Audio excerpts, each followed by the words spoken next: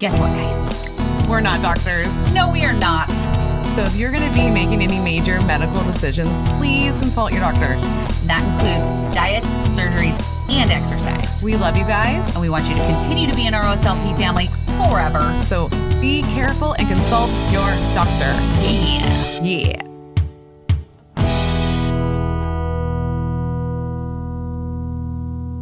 We just got our blood work done. Yeah, we did. And our doctors asked us, what are we doing to have such great blood work?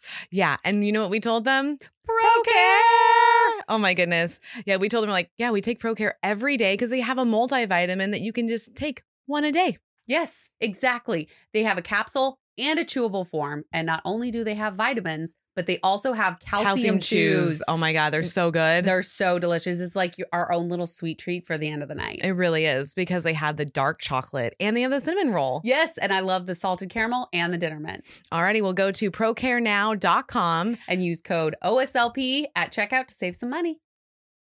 You guys ask us all the time, what is our favorite protein powder? Yeah, literally, we see this question every day. And the answer is always devotion. Yeah. Oh my goodness. I even use it this morning to make my own sweet treat for nighttime because it's just a brownie batter pudding. And you literally just use one scoop and then milk or water. And then I use it every morning in my Profi. It's so delicious. Oh my God. I want one right now thinking of it. Seriously, it's 20 grams of protein. So go get yours now at devotionnutrition.com. And use code OSLP to save some money. Welcome back, OSLP family. Yeah. Welcome. You are listening to our Sleep Life podcast, and this is Kelly. This is Mahal. And we just want to let you know that nominations are open right now. Yes, they are. They're open for the Just Be You Bariatric Awards. It is the first ever. Mm-hmm. And we are so stoked because it is brought to you by us. That's right. I can't believe it. It's freaking our damn thing. Yes. And we did announce the date and the location of the show because it is going to be a live in-person show. It is. It is in Portland, Oregon. At the Aladdin Theater on November 12th. And ProCare's our sponsor. Yeah, because you know how much we love ProCare. I mean, that's all we take is just ProCare. Like legit. I took it this morning. So I took it last night. There you go. And I will take it tonight. They were wonderful enough to sponsor the event. And I mean, we just can't thank them enough because they see what we see in this event. Yes, they do. Which is that we are uniting the entire bariatric community into highlighting the people that are the most inspirational. Yeah. What's been helping this community? We should celebrate it because that's the whole point is we want everybody to feel acknowledged and have a voice. And the way to do that is to have an award show. So people know that you're here because we're here. We're not going anywhere. Yes. And there may be an honorable mention section. Yeah, maybe. For every person that is nominated. That's right. So nominate your butts off. So no matter how big or how small your social media is, you still need to nominate the people that inspire you the most. That's right. So I know. Go over there right now. It's just at our freaking website. It's oursleeplifepodcast.com. Yep. Go to the award show section. It is at the top if you're on a laptop. If you're on a phone, it is the 3 little lines. You click on that. You go down to the award show button and you scroll down a little bit. And then you just nominate right there. Eric calls that the hamburger button. Oh, it kind of does look like a hamburger. Mm-hmm. Yeah. Yeah. Just press the hamburger button. Hamburger button. And then once you put all your nominations in, we will get them. And we are going to categorize all of the top 4. Top 4 for for the 20 categories that we have. Nuts. And then voting will start August 1st. August 1st. It's going to be open for 2 months for voting. That way everybody has a chance. That is the only way we can think of to make sure no one misses it. So if they're on vacation, you can still see it. You can still do it. Yes. So. And tickets for the live show go on sale June 1st. It might already be on sale by the time this airs. Yes. And if you put in your nomination and you put in your email, you may get an early email saying that tickets are live, and then you get to go buy them early. You know, so go and nominate. But who also gets them early is our patrons, our benchies. So there's a couple of things that we're doing with our patrons this time around, especially with the award show. So one of them that lives in the U.S. might be winning to travel here during that time frame and be at the award show. So if you're a patron that's $5 or higher, you're going to get entered into a raffle, and then you get first peek before everybody else is to buy the tickets. Yes, and not only that, but you get so much other amazing things on our Patreon. You get exclusive videos, That's What She Said corner. You get the videos of our episodes 10 days early. That's right. You get episodes early. You get all sorts of stuff. And there's more. Oh, wait, there's more. There's always more. If you're on the $7 or higher tier, you get to be a part of our Benchies support group. That's our favorite. And our support group, that group is hands down the best. We love them so much. And they're there for us just as much as we are there for them. So like, I'm going through some shit because if you guys are watching the stories and shit, Eric's in the hospital. As we're recording this, we're in day 8. Yes. So it's a long recovery, and everybody's been so sweet, like reaching out, checking on us. Like that's what I love about this. It's like, it's a full support group. Yes. All the way through and through. Yes. So go check that out. And then a free way to support us is go over to our YouTube page. It is Our Sleeve Life Podcast. We're the only ones. And just click the bell and subscribe. It definitely means more to us than it does to you, but it helps us. And just do it. Well, yeah, because like you get episodes every Tuesday. Every Tuesday. There's a new one that drops for the YouTubers. So go check that out. Yep. And especially if they want to watch it, because the backgrounds that we have going on right now, they are amazing. For this episode is amazing. And you won't know that if you're only listening. Yes. So go over to YouTube. So without further ado, I like to say, let's introduce our interview today. It is Miss Tamisha. And she is not only a bariatric patient, but she is a bariatric therapist. Yes. So welcome on the show. Thank you. Thank you for having me. I know we definitely have some trippy backgrounds going on. I know. Yes, we do. It's so fun. My eyes don't know where to look. It's like connect the dots between all of them. That's what our viewers can see, right? Connect the dots. Yeah. So you'll need to go over to YouTube to watch it. And I've already done the dot thingies a couple of times. Like on screen.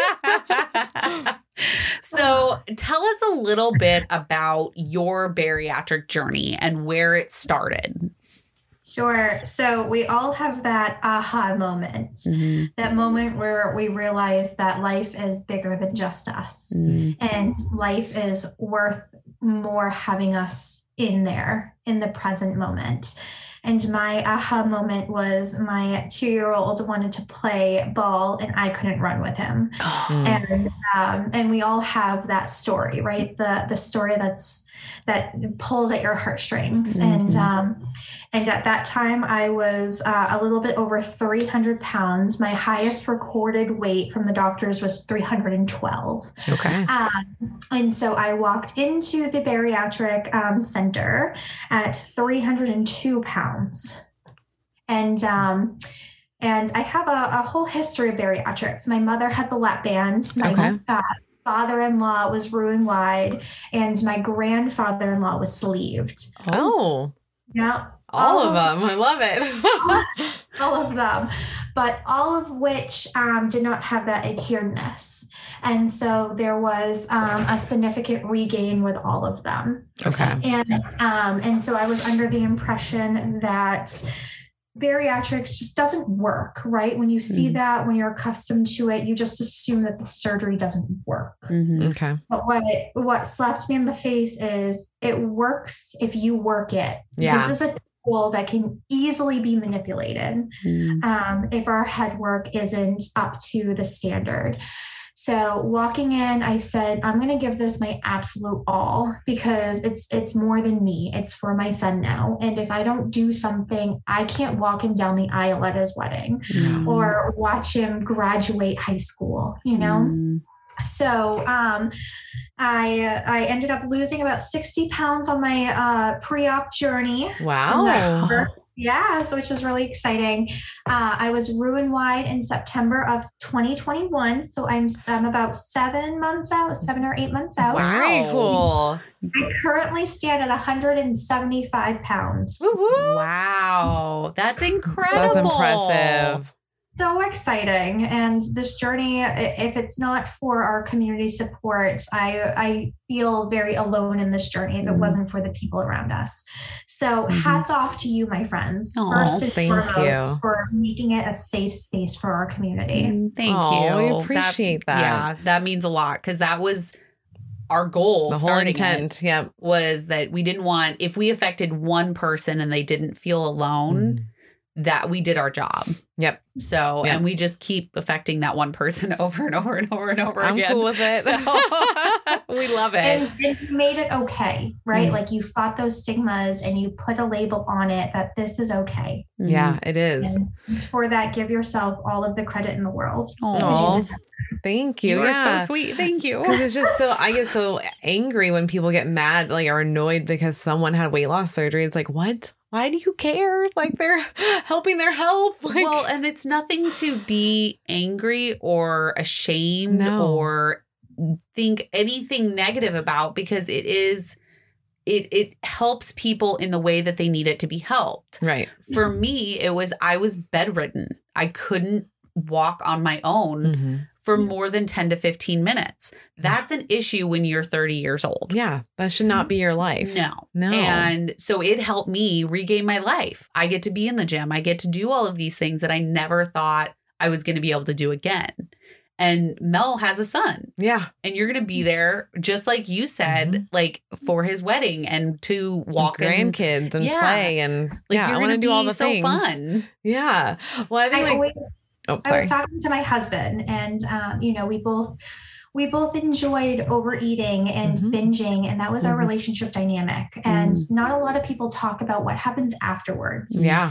That's why we see that divorce rate at over 50% if one significant other gets the surgery versus the other, because you have to shift how you bond with that person. Yes. It changes things. My husband, and I told him, at 300 pounds, I was as happy as can be sitting at the bottom of the Eiffel Tower, looking up and watching everybody until I was able to climb those stairs and experience it from the other side. Yeah. This is, at your weight, this is how life is. You're happy as can be living your life until you realize that there's more that life can give you. I like how you said that because that's what it is. It's like, you think, oh, you're fine. You're happy. Like, I didn't realize like I was like not happy until afterwards. And I was like, oh, there's a whole different world over here. If you can walk a little faster and fit into things, like there's like a whole new like concept, like going on rides. Yeah. Like, I mean, I never realized how fun going on rides was until after. And I was like, what do I have to lose? Yeah. Like, okay, if I die on the ride, I die on the ride. I had a good run. Like, at least I died having fun. Like, because my thought was like, I didn't want to die on the ride. Like, I always thought of the worst thing possible. And so that kept me on the ground. And I was like, no, I'm always the picture taker. I don't like rides, blah, blah, blah. That was always my thing. And now I'm like, no, I want to live my life. I want to, as you like very well put it, I don't want to be on the ground looking up at the Eiffel Tower being okay with that. Yeah. I want to experience life. And I'm sure, like, as you said, you felt the same way. And that comes down to our aha moment. We stop belittling our experiences and we start taking life by the balls, right? Isn't that the quote? Yes. Taking life by the balls. And that's what we deserve in life. Yeah. And And I compare bariatrics in a different view, but just for the population to understand. I compare bariatrics to substance abuse because it's still that addictive behavior lining. It is. And food is one of those, it's actually the hardest substance to go away from because we need it every day to survive. And I compare bariatrics to Suboxone, right? Because it suppresses that urge in your mind, but those addictive behaviors are still there. What is Suboxone? What's that? It's a drug that you take to help suppress those reward sensors for when you the substance. Got it. Okay. That's the same as bariatrics, right? Like we still have that addictive behavior. It's just suppressed those reward systems. And, you know, you can still take that illicit substance, but you're not going to get the reward, you know? So it's that, I compare that to just for the population to go, oh, I get it now. Yeah. Yeah. Because you wouldn't ever berate somebody who was addicted to heroin or cocaine or something, you know, a drug. You would never berate them for taking a medication or doing a surgery. So say there was a surgery out there to take away or suppress that urge to take drugs. I'm sure they would love that.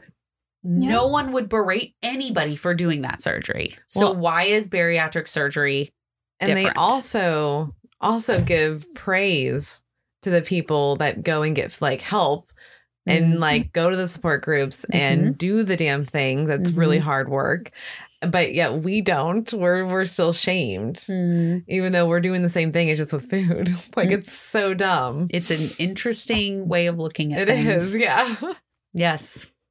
It's hard. And we look at it from a culture standpoint, right? Like no one bats an eye at somebody going out to dinner. They say, welcome and enjoy your experience. Yep. You know, or try the gray stuff, you know, with Beauty and the Beast, you know, it's delicious. But we have this culture that there's a food dynamic.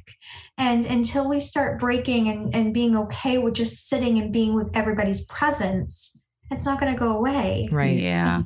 Yeah. It's very hard. I know that, right. And I know we get this question a lot, or we talk about this a lot, like dealing with it after surgery. So like it's never going to be, you never go into a restaurant ever again. It's never going to be that you never go to a birthday party and there's not cake. Like there's always going to be those things readily available because it's legal. And that's why it's harder for us. Yes. It's very hard. It's not only legal, but it's a priority, right? Like when you go to somebody's house, you bring a dessert or you bring a bottle of wine or what have you, because it's appropriate. Yeah. Yep. Those celebrations are all surrounded around food. Yeah. That was my first birthday after surgery, which was like, I was less than a month out of surgery at that point. And I remember saying, I want to do something that's not dinner. I don't want to do a celebration around food because I'm not eating like everybody else. Right. And so I don't want to expect other people to be like leery around me or like worry about what they're eating. I'm like, I want to do an experience. And we ended up going paint throwing. It was so much fun. Yeah. We had a blast. Everybody was painted from head to toe. And it was the most fun. And I'd never done anything like that for my birthday. And I realized I never would have gotten the chance had I not had surgery. Or thought of doing things like that. It was always food. And with the tool, it made us be like, oh, I don't really need food. I just, let's go hang out and do something. Let's go have a party. Have an experience together. Let's just go hang out. Yeah. Yeah. And a lot of this, and we see a lot of this as a learned behavior, right? So like your parents would say, finish your plate before you can have dessert, or you can't get up from the table, or, you know, you're going to end up having leftovers for breakfast if you don't finish your meal now. And a lot of the psych evaluations that I do, I really go into what was your food culture? Okay. You know, and we're seeing that it's that reward system because you're doing good by eating your whole plate. And we suppressed our hunger hormone for so long. That's interesting. Yeah. I remember my mom she was like that, but she wasn't like that. She wasn't like, if we said that we were hungry, she's like, that's fine. You can get up, but you're not getting dessert. So there's the reward system. Yeah. So she never made us finish our plate. But of course, as kids, we want dessert. So then you want to finish your plate. She said it without saying it. She said it without saying it. Yeah. Now, my godmom, she was adamant. They would not get up from the table until they had finished their plate. Yeah. Well, that comes as a whole culture thing, though. That's a poverty thing, too. Like, the whole point of that saying is because they didn't know what the next meal was going to be. So you better finish your plate now is the biggest deal. Like, it really stems from, like, the early 1900s, 1800s, like, That's the problem. So they had the big families. And even I was listening to this podcast about the fact that they had so many people because 60% of children would die by the time that they were 7. So that's why they had huge families. Jesus. They also didn't cut boys' hair until 7 or 8 because they didn't know you were going to be around any longer. So once you hit the age gap, then you would have jeans and you would have your hair cut. Wow. Isn't that crazy? And you would only take one photo when you were born and one photo after you've died. Yep. That's it. Crazy. But with that time frame, right, we have our ghrelin hormone. Yeah. That says eat when you have to eat. Yep. Mm-hmm. So now you're eating until the whole plate's gone. Mm-hmm. No matter what, when the ghrelin goes off. Mm-hmm. I like that name. Our damn ancestors. Right? We'll blame them. That's right. Because it's a trickle down. It is. Effect. Yep. Because you learned it. I mean, so our parents learned it from their parents. So they taught it to us. And then by doing things like this, we're breaking we're the cycle. That cycle. Right. And we're now getting into the fact of of course, we've been through diet culture and all of that too. But we're now understanding you just because you take a big portion doesn't mean you have to finish it. Yes. And I still deal with that. Oh yeah, 100%. It feels weird. It feels very weird. Yeah. Because I look at my plate and I'm like, well, because I stay with I'm with my boyfriend a lot and he is an excellent cook. And so my eyes are always bigger than my stomach and I always put more on my plate than I need. And then I'm like, well, I don't want him to think that I didn't like it. So especially in the beginning when we were kind of new, I was like, well, I mean, I could eat a little bit more. The weird thing is he's had weight loss surgery. So I don't understand why I thought like that. But it's just ingrained in you. Yeah. I'm I don't want people to think I'm don't like their food or I don't like them or their house. And we need to break that type of thinking. Yes. That it's okay to throw food away. Exactly. Or to not finish a full plate. Yep. And we're setting our kids up for success. The next generation is setting up for success. Mm-hmm. Yes. Yes. So. And that's what we definitely need to focus on. We're trying to making that normal. It's hey, you don't have to have fast food. You can just eat the things in your house. Mm-hmm. There's nothing wrong with that. Yeah, exactly. Yeah. So what are some of the top topics that you find when you're speaking with patients in therapy? Sure. So I primarily do psych assessments. Okay. So I go over, the standardized. And the reason why I got into psych assessments is because I remember being a therapist and going into my psych assessment and being scared shitless, right? And people are going to go into my deepest, darkest thoughts and are they actually going to get it? Because to me, this was a life or death. This was no longer about me. This was me being able to be the mom that my son deserved. And are they going to feel that passion that I have for my life? And I think that's a common ground. If people, although they're experienced in the field, it has that person-centered approach that, do you get me? Yeah. And so that I became a bariatric therapist to give back to the community and say, it's okay. I get it. I was right there where you are and we'll walk hand in hand together. Aww. So nicely done. And I always send my emails with, I can't wait to watch you shrink. Aww. Because that's ultimately what it is. It's a community. It's a basis. It's family. Yeah, it is. But we're one big dysfunctional Brady Bunch family. Oh, hell yes, we are. Yes.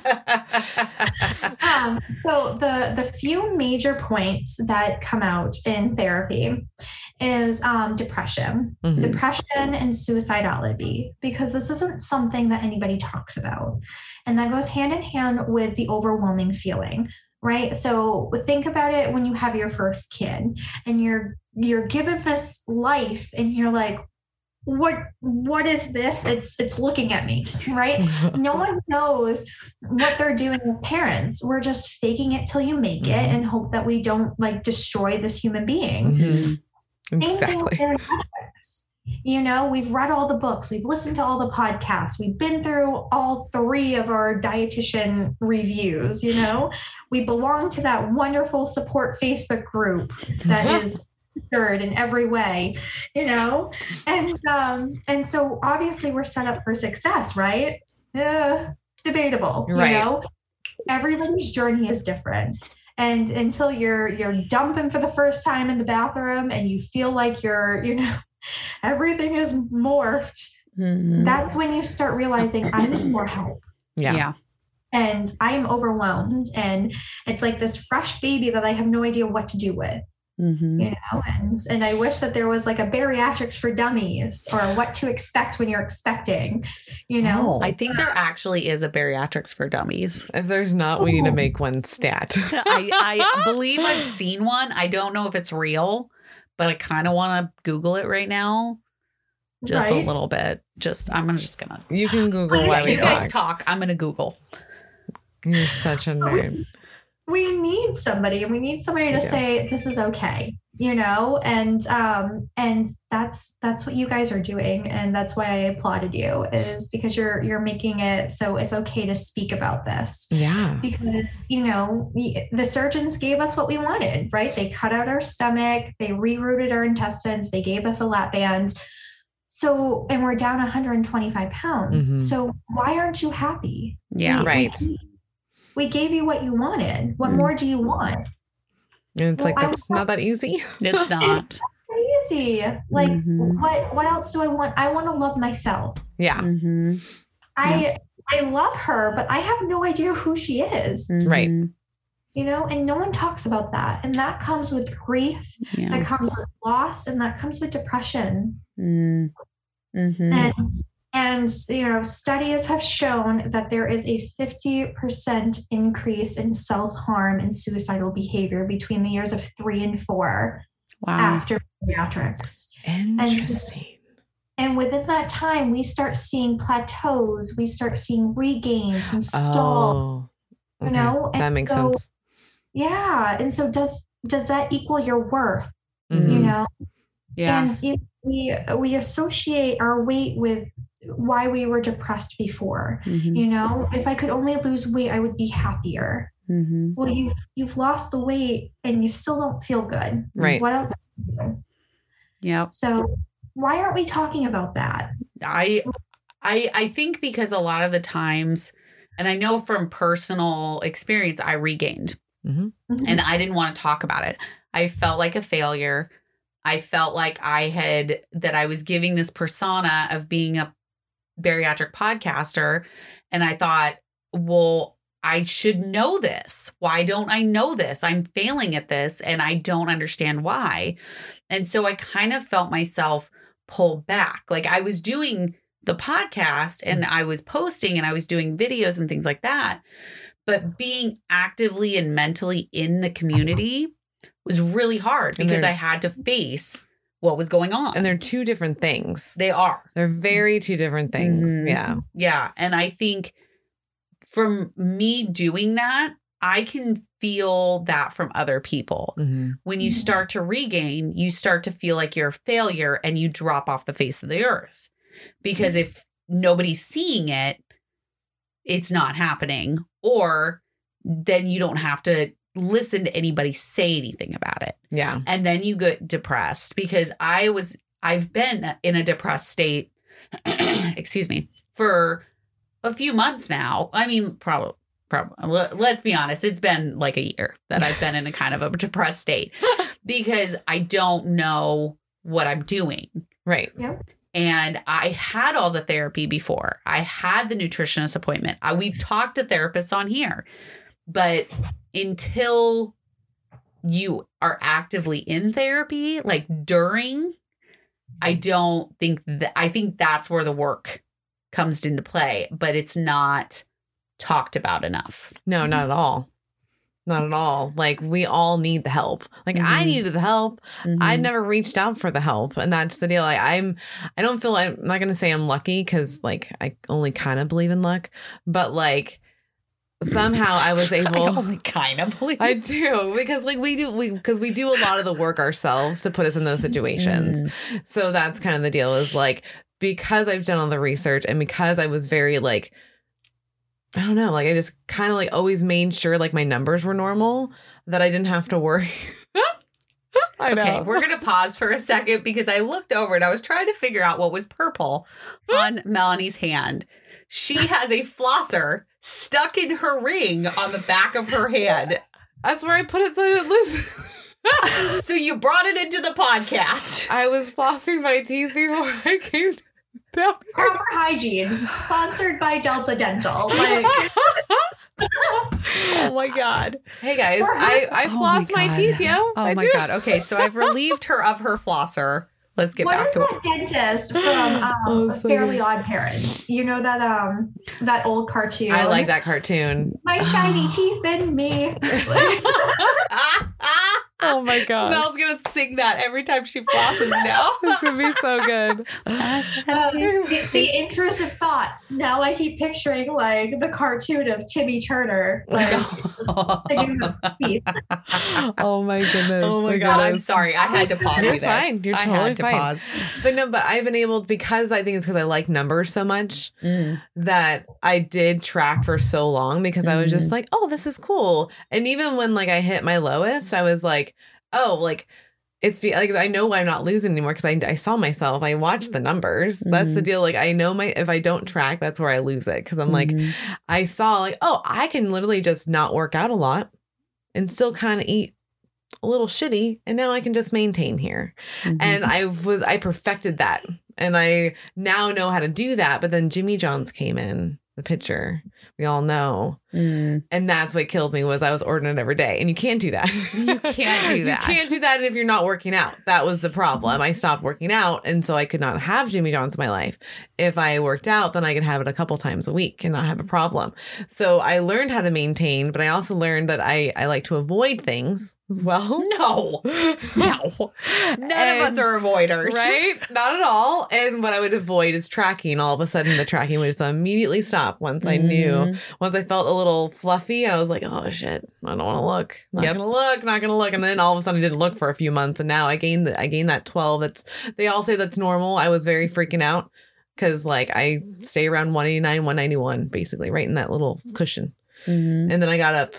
And then now I'm back down. It's just, you stay in that little window, and it is okay to stay in that window. Just don't harm yourself, guys. Like, this is normal. Yeah. Normal. But I think a lot of people don't realize that it's normal, because I didn't either. We didn't realize it was normal. I was like, oh, that's normal. This 12 to 15 pounds. Okay, cool. But when you don't know, then you start freaking out and you start reeling like in your head. Well, you start beating yourself up. Yeah. And it's all internal. Right. And it's all, well, I shouldn't be eating this. And then you restrict. And then, then you binge. And it's a cycle. And you continually go back to those old habits because you're freaking out. Right. And you don't know what's going on. And it sounds like it's because the root of the problem was never dealt with. Right. Correct. Well, we get the microscope, right? Like we're so involved on social media and all of these places where it's all rainbows and unicorns. And, it's hard for those who make a living off from social media to post the bad things. Because that's not what societies or brands want to see. They just want to see rainbows and unicorns. And that is not realistic. Nope. Spoiler alert, they're just as crazy pants as us. Yeah. Everybody has a little crazy in them. Oh, 100%. 100%. We have more than normal, me and Mel. Yeah. But that's fine. Beside the point. I feel that. I think you have to be crazy to be a therapist. Yeah. Well, or curious. Or very curious. Because I remember watching the Hannibal Lecter with my dad when I was younger. Yeah, that's where I love horror movies. And it makes sense. Like it started when I was young watching this stuff with my dad. But I remember being like, I would love to understand why he wants to do that to people. I'd like to talk to him. And my dad was like, no. I was like, no, but I think that'd be really interesting to figure out like what makes him tick. Like what's going on in there. Well, and that's why I find episodes like this so interesting because I want to know why we do the things we do. Right. Especially surrounding food. Because there's some people that can have a completely normal relationship with food. They don't overeat. They don't have a problem with it. It's a way of fueling themselves. They don't really think about it. Yeah. And then there's people like the bariatric community, and I'm talking about me, that think about food all day, every day. All day long. And it's so interesting to me that there can be this two different types. And it's like, what makes us think about food all day long? Right. So everybody's got something, right? So just because our something is food doesn't mean that these people on the outskirts don't have something. Yeah. That's a good point. Everybody has something. Ours is just we bond over food, and that's our relationship standpoint. But we also get that reward factor from food. It's that addictive behavior. It's that ghrelin hormone. It's the whole 9 yards. It says, I want to keep doing this. Let's keep the happiness going. Right. That pleasure center is like going on. Yep. And so that's why we have a lot of transfer addiction, because everybody needs something. And some people's are that healthy, going to the gym, releasing that stress, whereas ours is let's binge eat in the kitchen. Everybody has their monsters. I like how you put that. Yeah, I do too. Yeah. Because it's true. Everybody does have their monsters. Some are a little bit worse or a little bit smaller. They just sit in the corner and stare at you. And then there's others that are big, scary monsters that live in your closet. My God. So your job is you make like the assessment, like the things that like you ask them before they go into surgery? Yep. So what kind of questions are you guys asking? Because I know mine was a 15-minute phone call. So I'm curious. Okay. Yeah.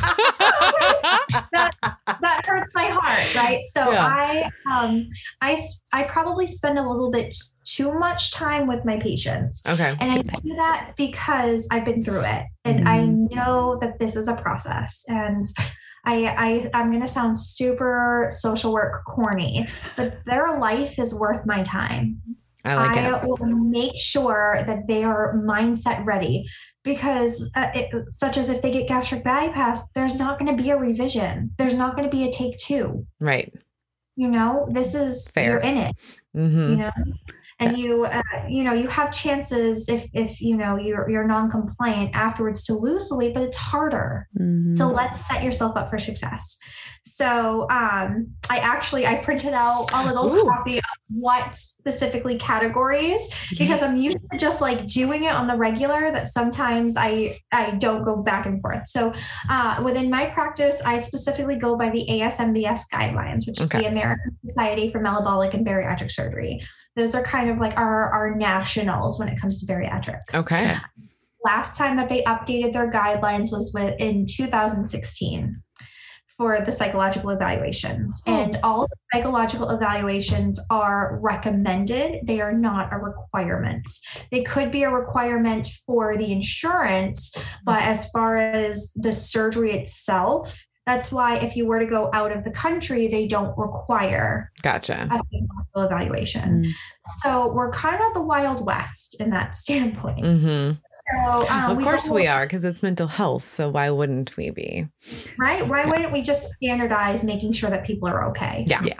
It just happens to be their life. Yeah. No big deal. Nothing big or anything. No big deal. So we go over just your demographics, just the chatting about your occupation, your height, your weight, who you are, what your marital status is.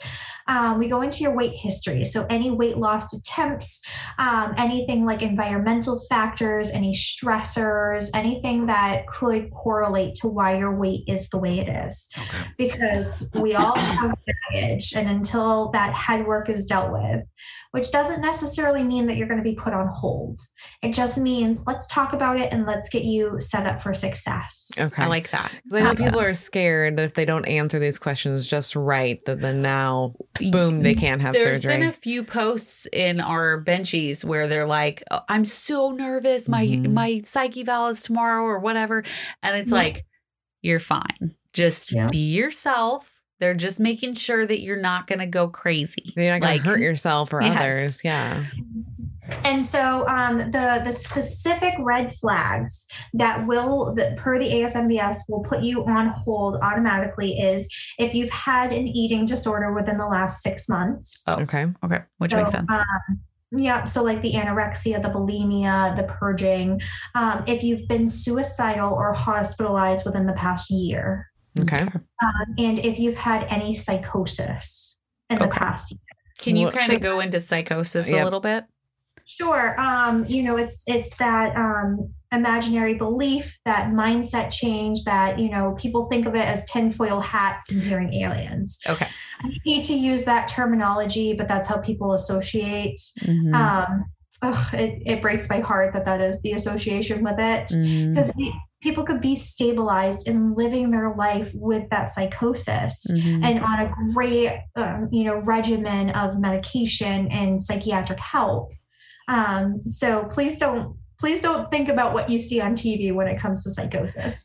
Yeah. But that is a red flag, and we'll have a discussion about it. Okay.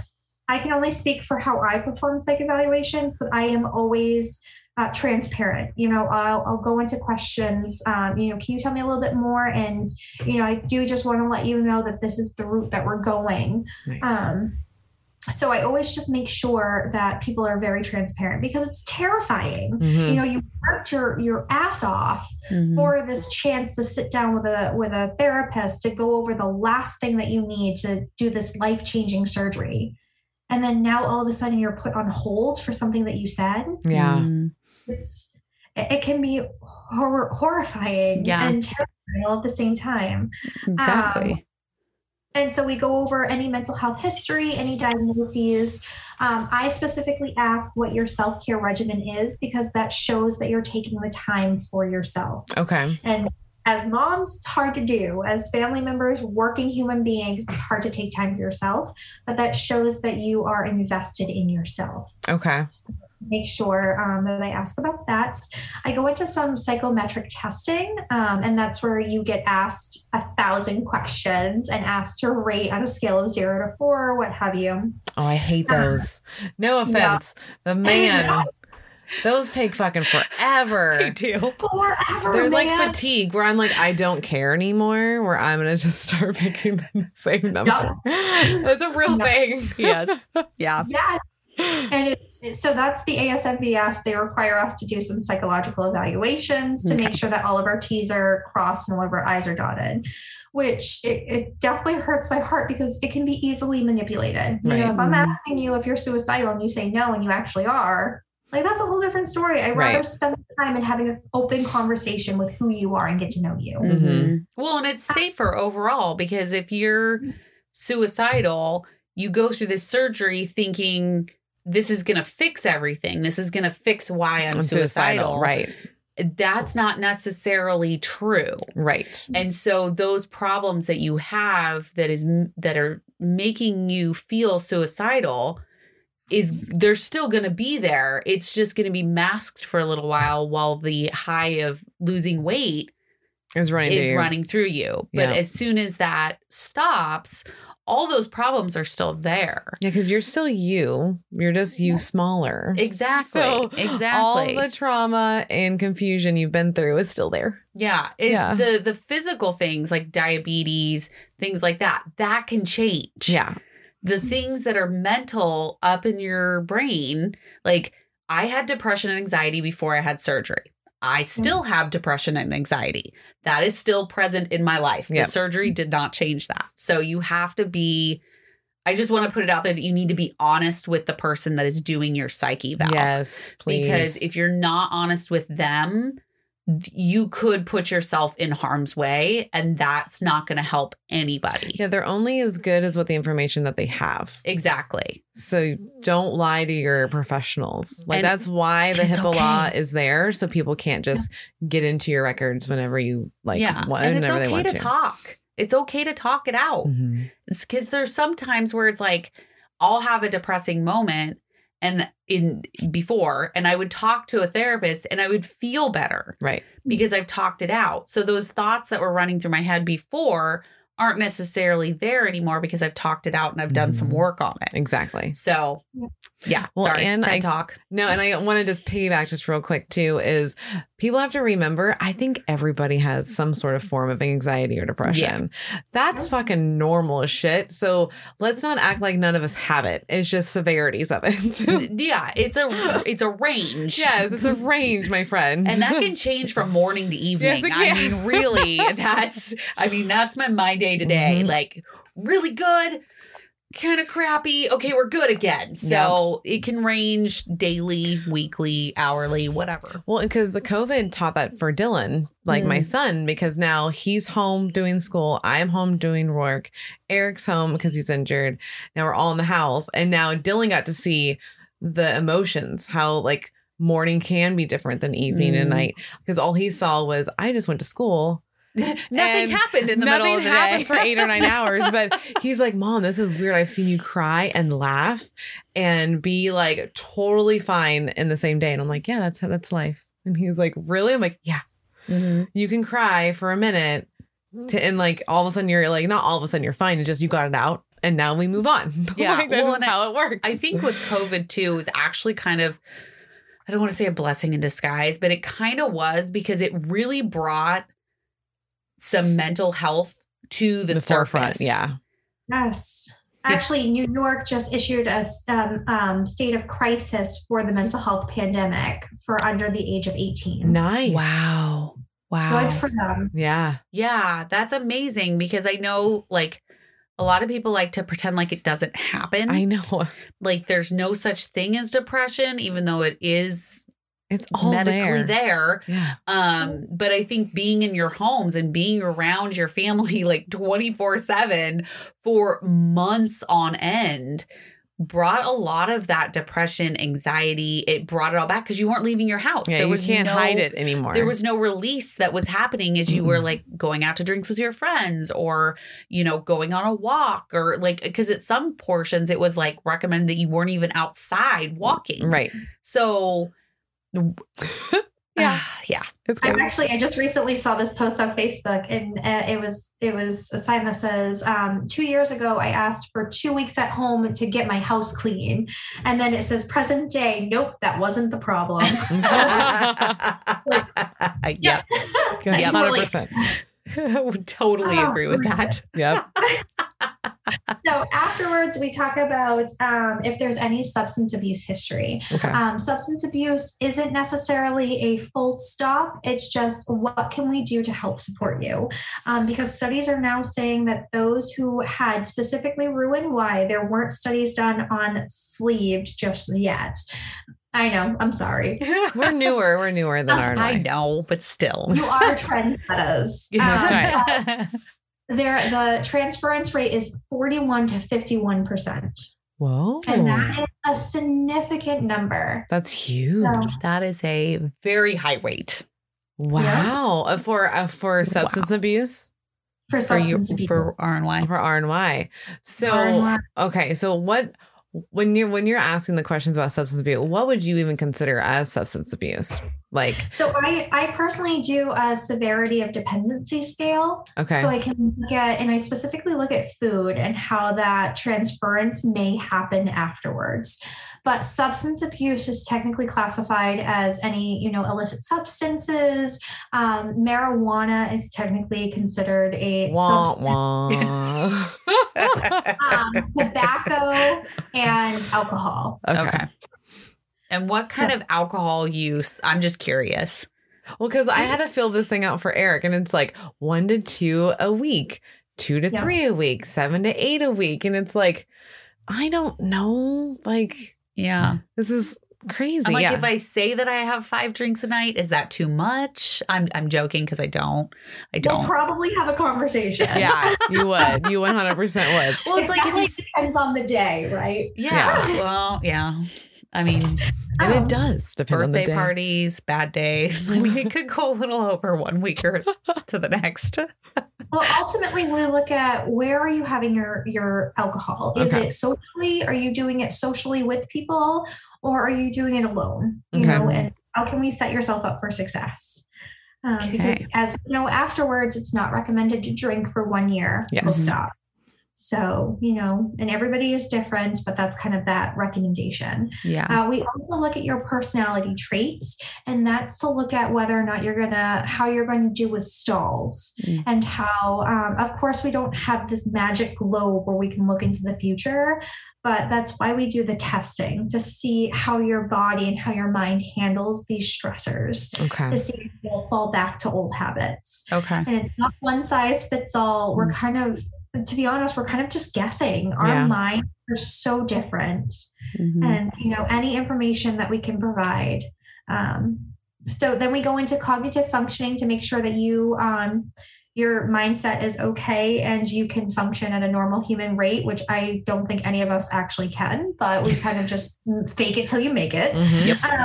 So I personally do something called the BIMS, where I ask you to remember 3 words. I ask you what day, month, and year it is. And then I ask you what those 3 words were to show that there's no, you know, dementia going on or anything cognitive. Interesting. And so, and this is something that I do. This isn't in the ASMBS guidelines, but I ask what your why is. Okay. You want this surgery and why is it important to you? Which I wish that surgery centers did that more and took the time to understand why this is important to us. You know, the psych person didn't ask me that, but Dr. Patterson did. So, she asked me. My therapist, she had the 15-minute phone call. Yep. I went every month for an hour for 6 months. So I had a very thorough therapist. She was awesome.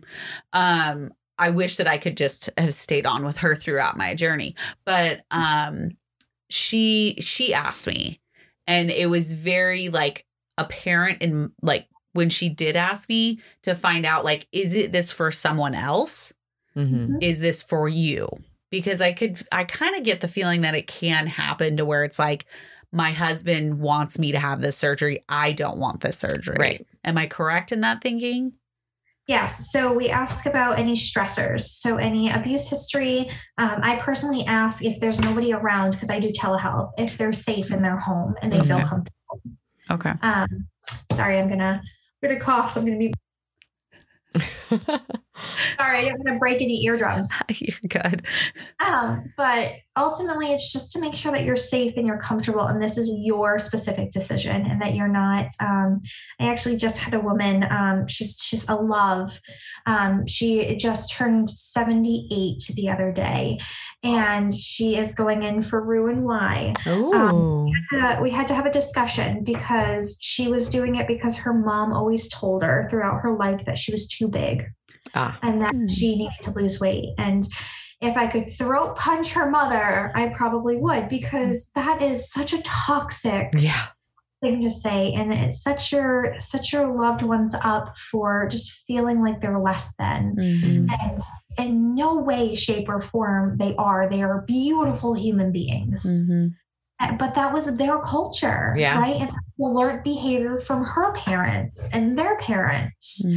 And until that corset age where we had to have that hourglass figure, you know, where it's a learned behavior, and we can only hope that we do better than those before us. Right. Yes. And that includes getting rid of diet culture. Yes. Throw it out the window. I want to get rid of that, because I think that's another thing that I'm so sorry. Kelly it's Staples. They're calling me personally. Sorry. Oh my God. Your order is ready. Yeah, my order is ready. My booklet for the summer shred down with the sleeve dietitian is ready to go. So I'm excited to get the phone call. So I know with myself, because I know you didn't do a whole lot of dieting.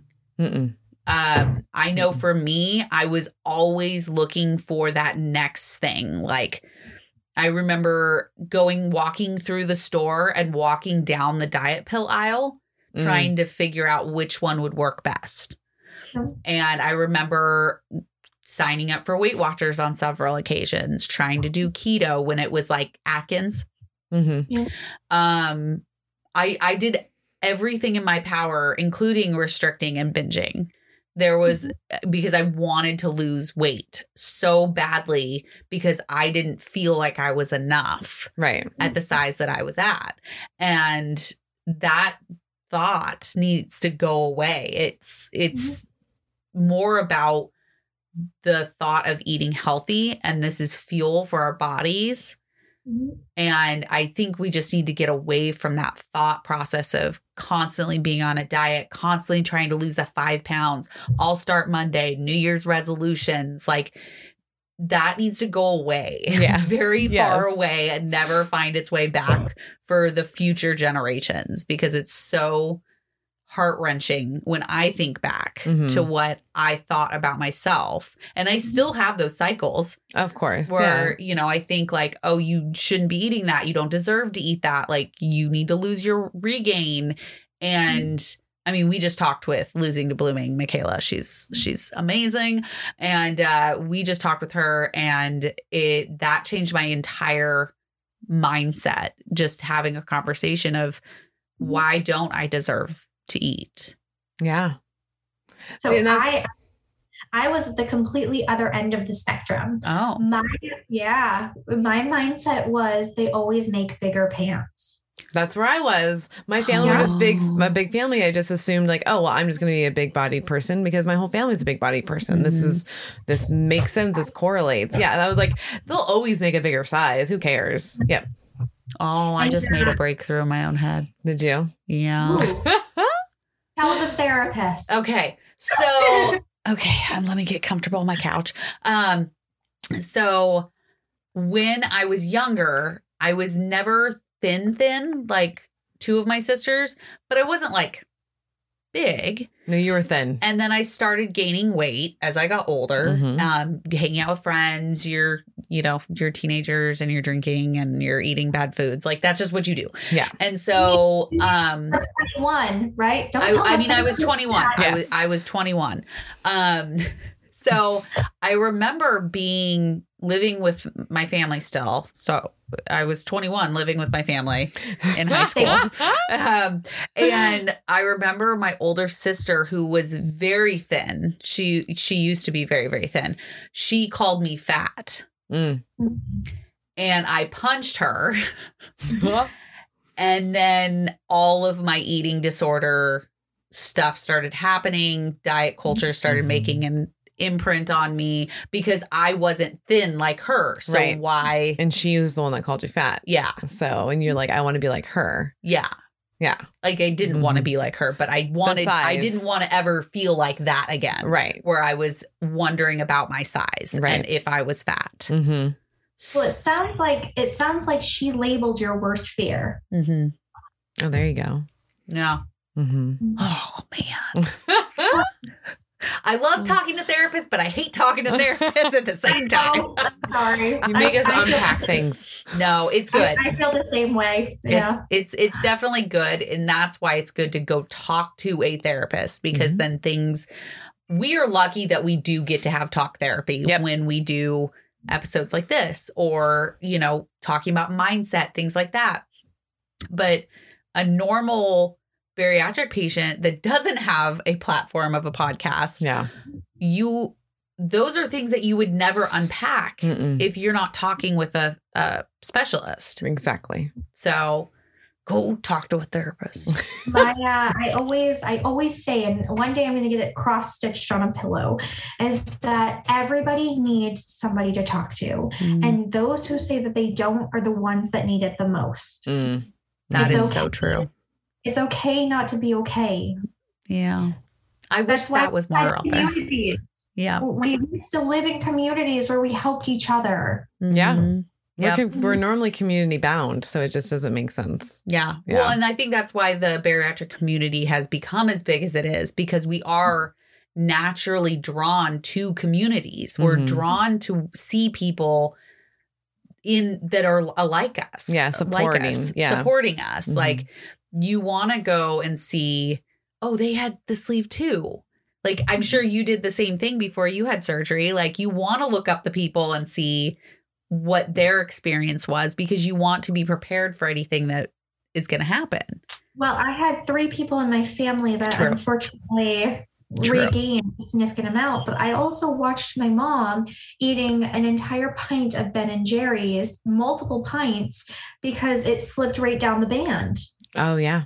Oh. And they don't get dumping syndrome or anything like that. And, the first few weeks, I just felt awful with bypass because I was trying to figure out what I could eat and what settled well.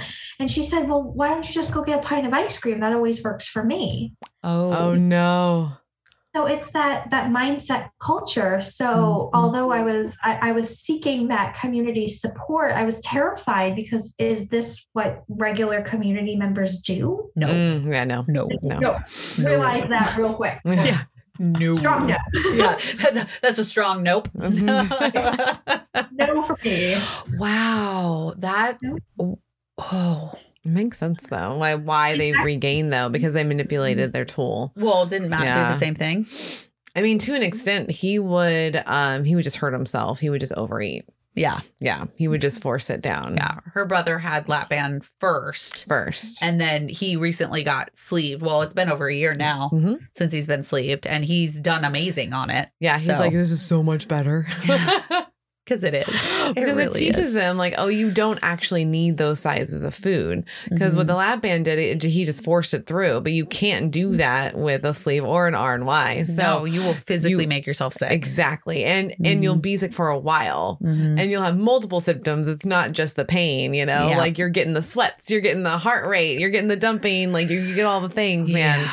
So it really taught him, oh, I have to be like portion things out and I have to really monitor what I'm eating and drinking and whatnot. And he told us several times, like, he doesn't track his stuff, but he is doing the things because he knows he needs to do the things. Exactly. So, and I was going to ask you, have you seen a correlation going back to the transfer addiction between patients that drink earlier on having more of a problem with transfer addiction than patients that wait longer?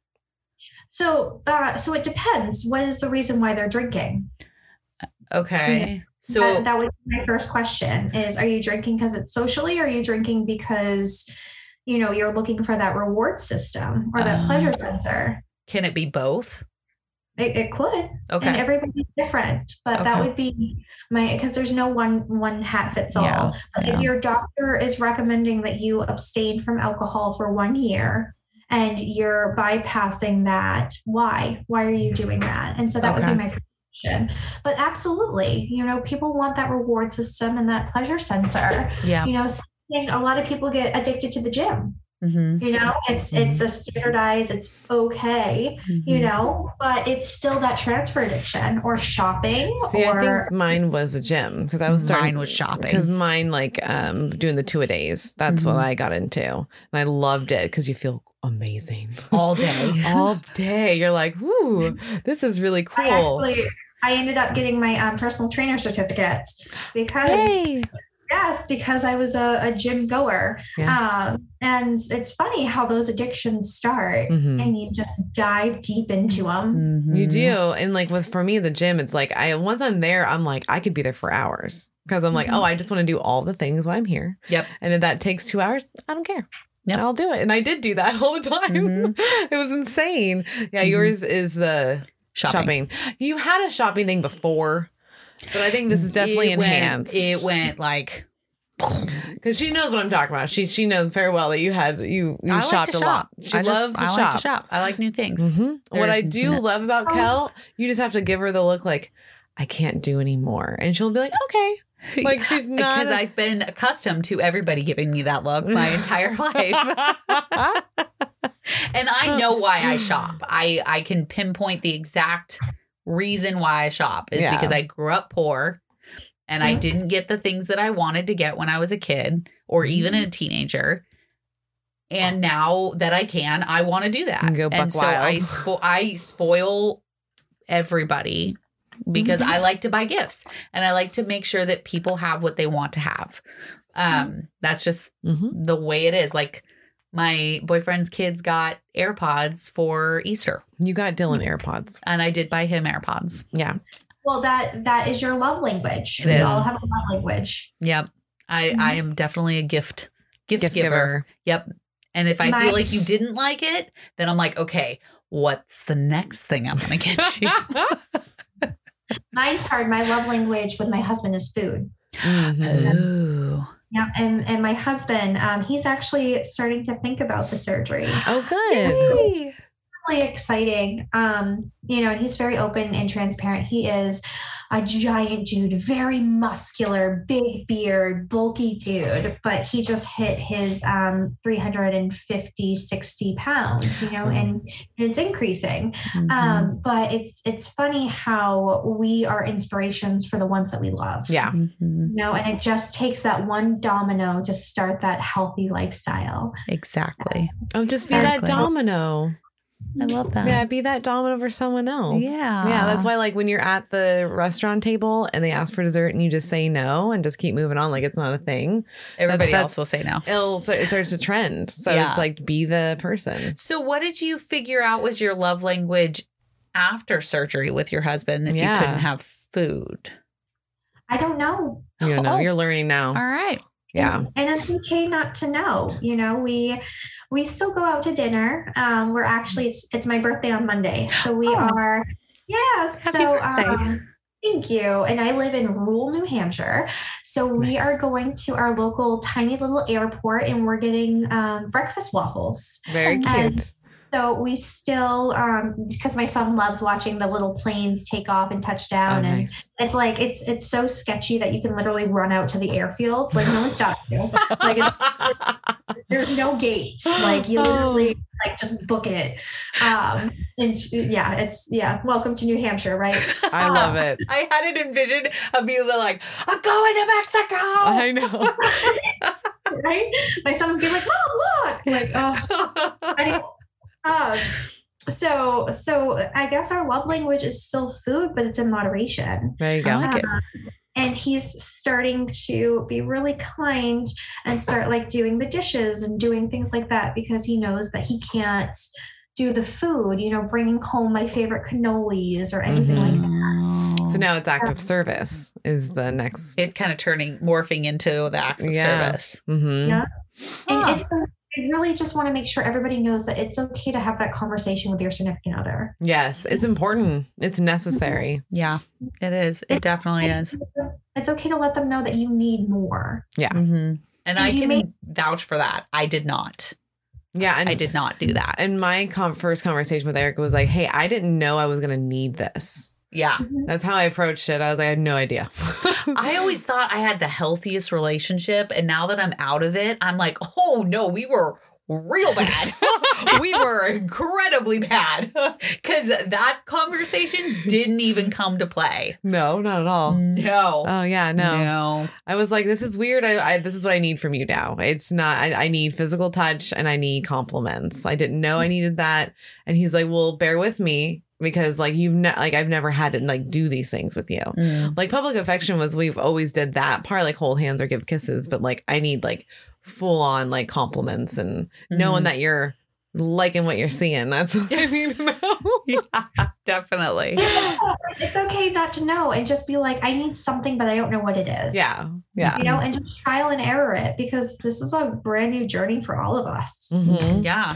Well, and sometimes you solve things as you're talking too. Like, have you ever done that when you're talking to a friend or your spouse and you're just like, you're talking it out and you're like, oh, wait, now I understand what I was trying to do. Like, you're like, oh, I just needed to say it out loud. Like, I didn't know what I was going to say until the end of that anyway. So, because Eric's like, why'd you even ask? I'm like, actually, you know what? I don't know why I did, but I think it's because I needed the talk part. I just needed to work my way around. Yeah, but out loud, you know? So and it's what's just really helpful is journaling. I would keep hearing that. So we, in the therapy community, we call that a resiliency. Okay. And it's literally how we can just word vomit and no one has to know. And I personally use a journal that's called Burn After Writing. And I'm literally like going to set fire to the bitch after. Like, that is so funny because yesterday I said the reason my biggest fear of journaling and diarying is the people finding it and using it against me later. Yeah. So what if you write it down and then just burn it after you're done? Yeah, that's what she's doing. Yeah, but each page.